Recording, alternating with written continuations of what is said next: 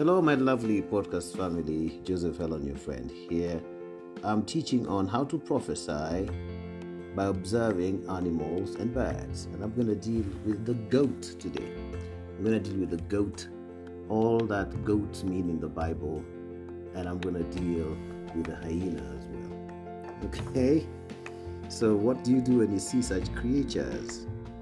What do you do when you see such creatures in the spiritual realm? Or what's the meaning of such creatures in the spiritual realm? So let me start with Azazel.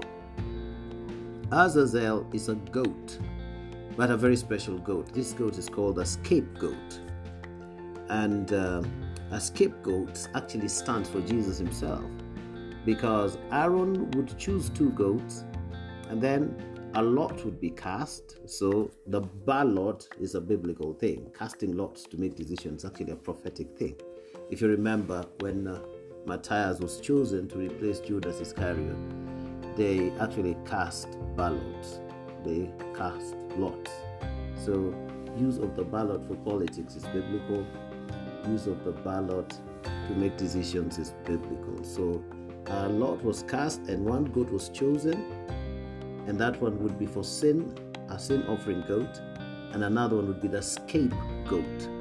The scapegoat is the one on whose head Aaron would lay his hands, both hands, to transfer the sins of the Israelites through that goat. And then the goat would be led into the wilderness by a fit man. And then the goat would be left there in the wilderness with the sins of the Israelites. And for the rest of the year, the Israelites were sinless. Okay? Everything was okay. It doesn't matter whether they hated their neighbors or not. They were fine because their sins were already placed upon the goat. Okay? And that's how God dealt with the sins of the Israelites, their trespasses, their mistakes in the past. Okay, so in the book of Leviticus 16, verse 7 to 10, the Bible says, "And he shall take the two goats and present them before the Lord at the door of the tabernacle of the congregation. And Aaron shall cast lots upon the two goats, one lot for the Lord and the other for the scapegoat." So the Hebrew word for scapegoat is Azazel. "And Aaron shall bring the goat upon which the Lord's lot fell, and offer him for a sin offering." Okay?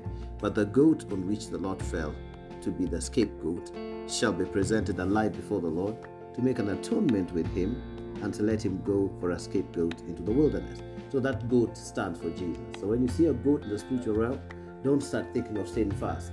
Think of Jesus first. Okay? That's what a goat stands for. Alright? So the blood of the sacrifice that Jesus shed makes him our scapegoat. Alright? All our sins were placed upon him. The Bible says the chastisement of our peace was upon him, and with his stripes we are healed. The chastisement of our peace was upon him, and by his stripes we are healed. Okay?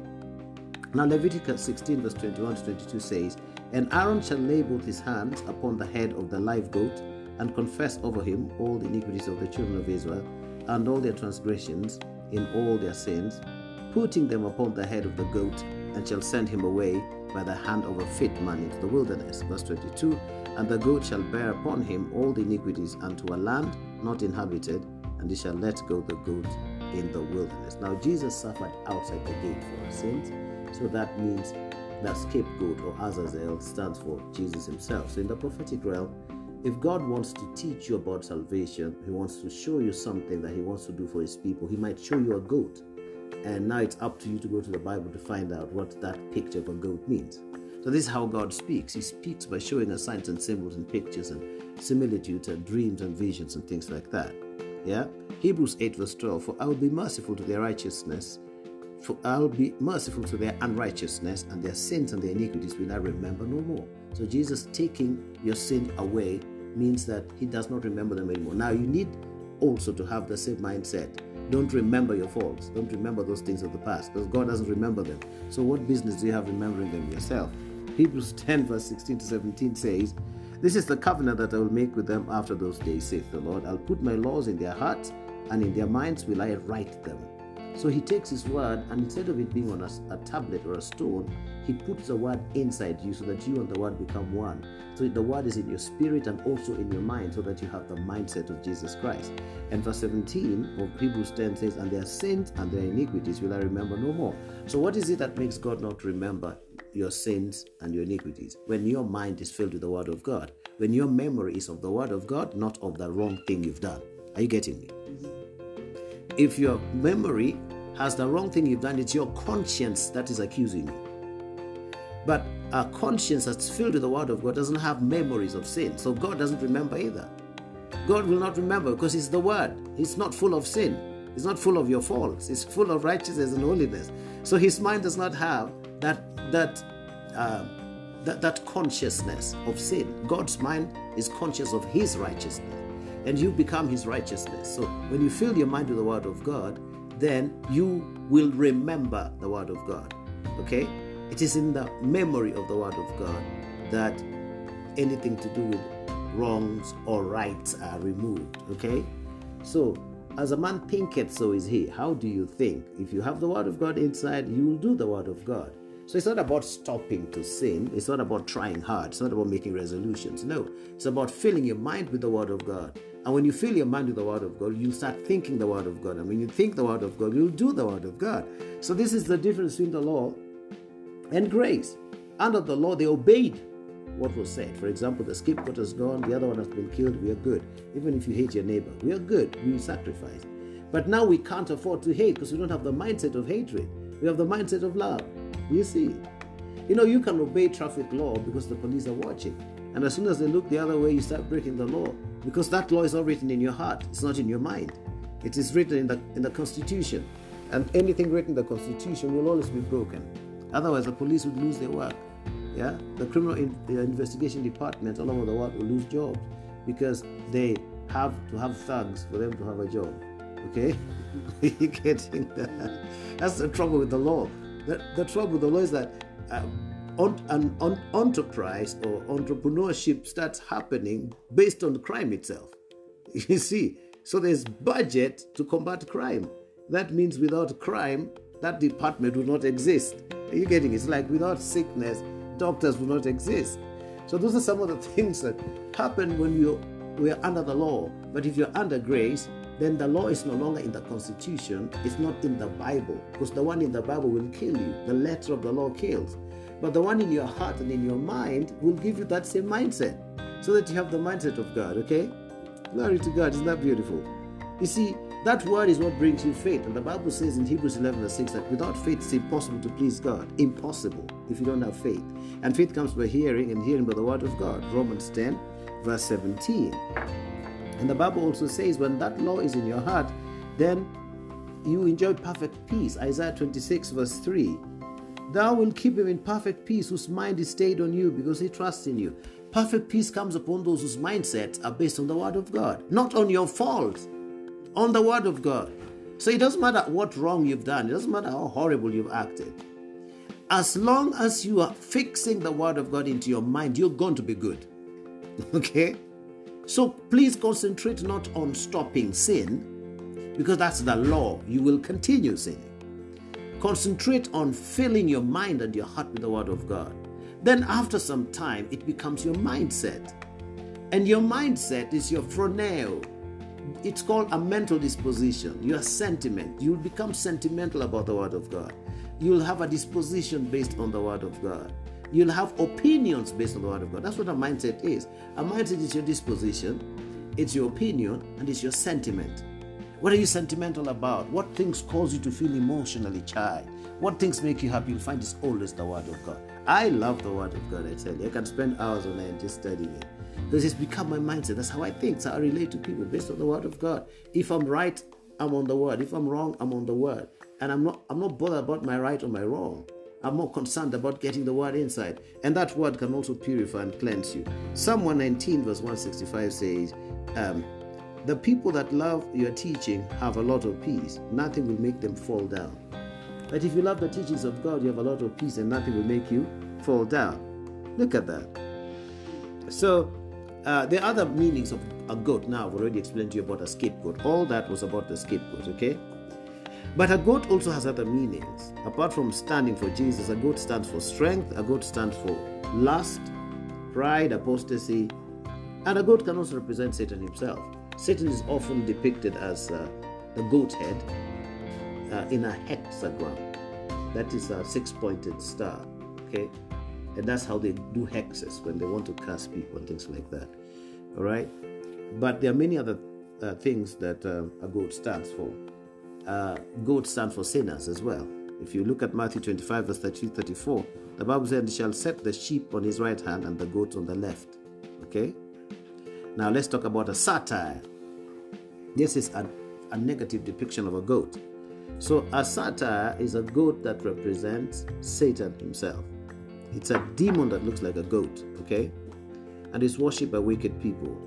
Now Esau, those of you who sometimes wonder, in Romans 9:13, the Bible says, "Jacob have I loved, but Esau have I hated." You wonder, why would God hate somebody? Why is he hating Esau?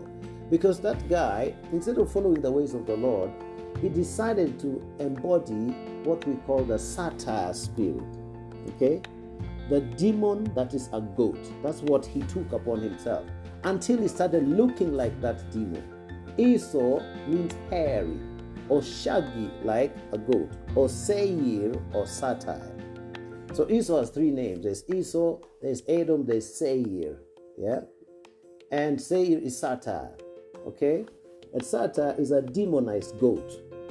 A goat that is an evil spirit. So this guy was shaggy. He had hair like a goat. There was no part of his body that didn't have hair. He was completely hairy like a goat. And his body was red.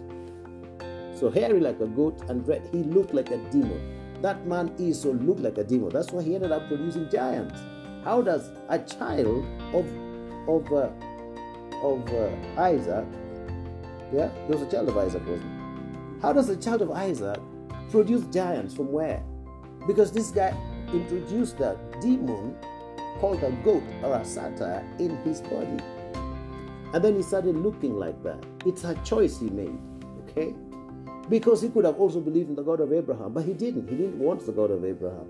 So later in Isaiah 34, God pronounces a judgment against him, yeah? You get that? Now, if you look at Genesis 27, verse 11, the Bible says, "And Jacob said to Rebekah, his mother, Behold, Esau, my brother, is a satyr, okay? And I'm a smooth man." The word hairy there is satyr or seir. Where do you see these things in the Bible? Yeah? So, this demon is shaggy and hairy. All the descendants of Edom or Esau became demonic descendants. And that's why they had to be destroyed and removed out of the face of the earth. The same way the giants were removed by the flood, okay? If you look at Isaiah 34 verse 14, the Bible says, "And desert creatures will meet with hyenas." This is the judgment against Esau. "And goat demons will call out to each other." Goat demon is a satyr. "And there also lilacs will settle and find for themselves resting place." Yeah? So hyenas will be there. Now hyena stands for greed and filth. And the female hyena is like a hermaphrodite, because it's got female sexual organs and a male sexual organ at the same time. Do you see? So it's difficult to determine the sex depending on how you look at it. Yeah? And that's what brings sexual confusion in a lot of people's lives when they have the spirit of a hyena. Okay? Glory to Jesus forevermore. Hallelujah. Michelle, God bless you. Happy to see you. Yeah? We've been servicing our equipment, so you might see a bit of some lag and pixelation. Please bear with us, okay? So, hyenas confuse sexuality in people's lives, okay? That's the spiritual interpretation of a hyena, because the female hyena has the female sexual organ and a penis as well, a pseudo penis of sorts, yeah? Did you get that? Now, hyenas also stand for demons of filth and greed. They are greedy and they are cowardly as well. Yeah? Where I grew up where there were lots of hyenas, they are a bunch of cowards, I tell you. You stamp your food in their rears straight away. You know? It's greedy but cowardly too. It's a very strange combination. Yeah, hyenas would just follow somebody because their hand is moving like that. They think it's gonna drop for it to eat, so it escorts you all the way from the bush into your house, hoping your hand will drop down for it to eat. These are true stories. We grew up. I grew up around hyenas. A lot of people from my community are called a hyena, ondiek, hyena. Ondiek is a hyena in my mother tongue. Okay. Glory to Jesus. So, if you're walking, it thinks that your hand is going to drop for it to eat. So it just follows you. If you stop, it stops. It's a coward. If you turn around and stamp your foot, it runs away. As long as you're slightly taller than hyena, it will always be scared of you. Yeah, so when we would be sent to the river to fetch water, we'd be told, if you see a hyena, just stand really, straight and tall, stamp your foot, it will run away from you. Giggling while it goes. It's a strange creature. It giggles and laughs. That's how it giggles. Yeah. So the spirit of a hyena is a spirit of greed, sexual confusion, cowardice, and filth. Okay. A hyena will roll on a dead carcass to mask its smell. It smells like a rotting thing. So it stands for an unclean spirit. Okay. Doesn't matter how much you shampoo it, it will still smell like that. So what is a Lilith?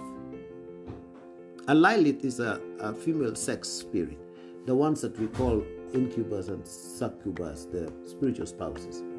So a Lilith is actually found in the Bible. Most people think that we make up these things. It's right there in the Bible. Yeah, Isaiah 34 verse 14. Lilith will settle there. It's right there. Okay. The King James calls them a whistling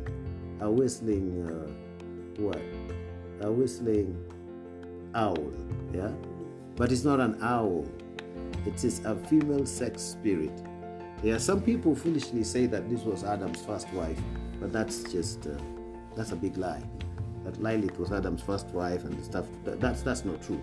What's true is that Lilith has always been a fallen angel, a demonic spirit that is responsible for barrenness, all manner of sexual health problems, whether it's prostate cancer in men, cervical cancer in women, yeast infection, fungal infection, and name them, including cysts, lumps, yeah, and fibroids.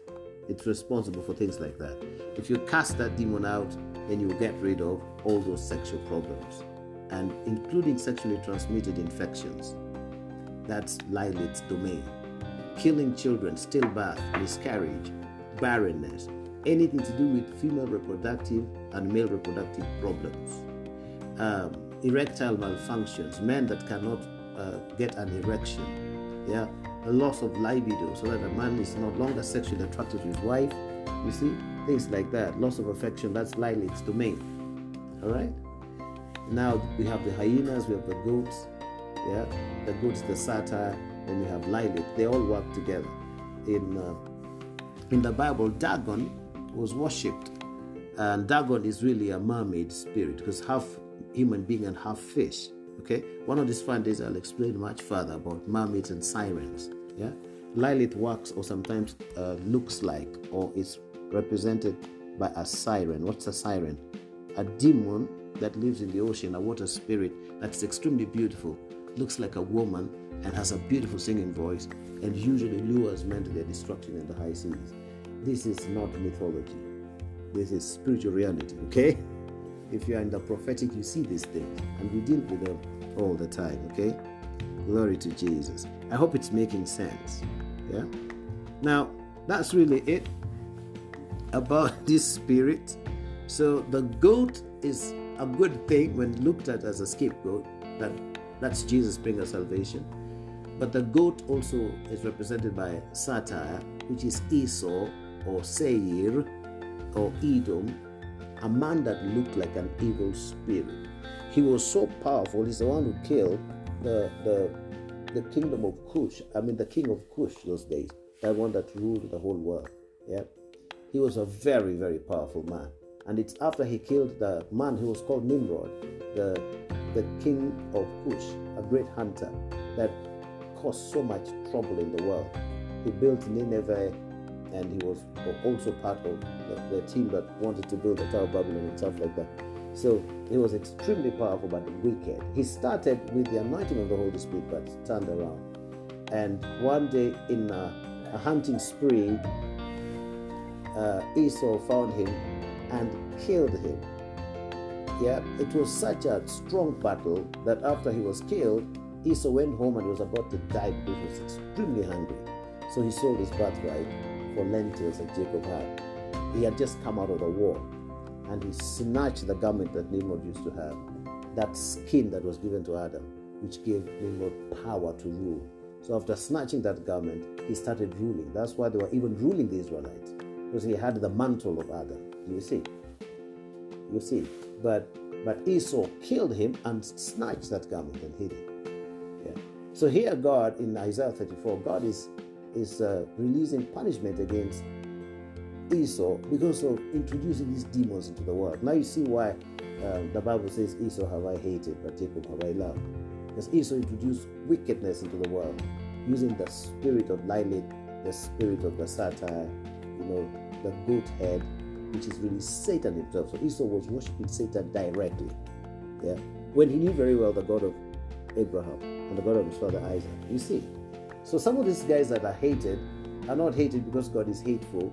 You see, it's because they're evil spirits, and we're supposed to hate Satan with a perfect hatred. That's what the Bible says. Okay? Satan should be hated, not people. Alright? Glory to God. That's it. I wanted to move quickly because we are maintaining our equipment. I didn't want us to go blank. And I've actually finished the message. I've done it in 21 minutes. There's so much more I would have talked to you about, but our equipment will not sustain that. Or how are we doing, Isaac? Alex, how are we doing? 5 minutes. Okay, all right. I have another 5 minutes. Okay. So I love you guys. Okay. I'm gonna post this on my podcast as well, so you can listen to the messaging podcast. I'm also going to post it on Facebook. That text will be posted on Facebook. There's much more that I've written that you can read. So how do you get rid of these demons? Deliverance is the way. Call it by name. Say, Lilith, get out of my sexual organs, get out of my womb, get out of my testicles, get out of my prostrate. In the mighty name of Jesus, get out of my marriage. Cast the demon out. Okay.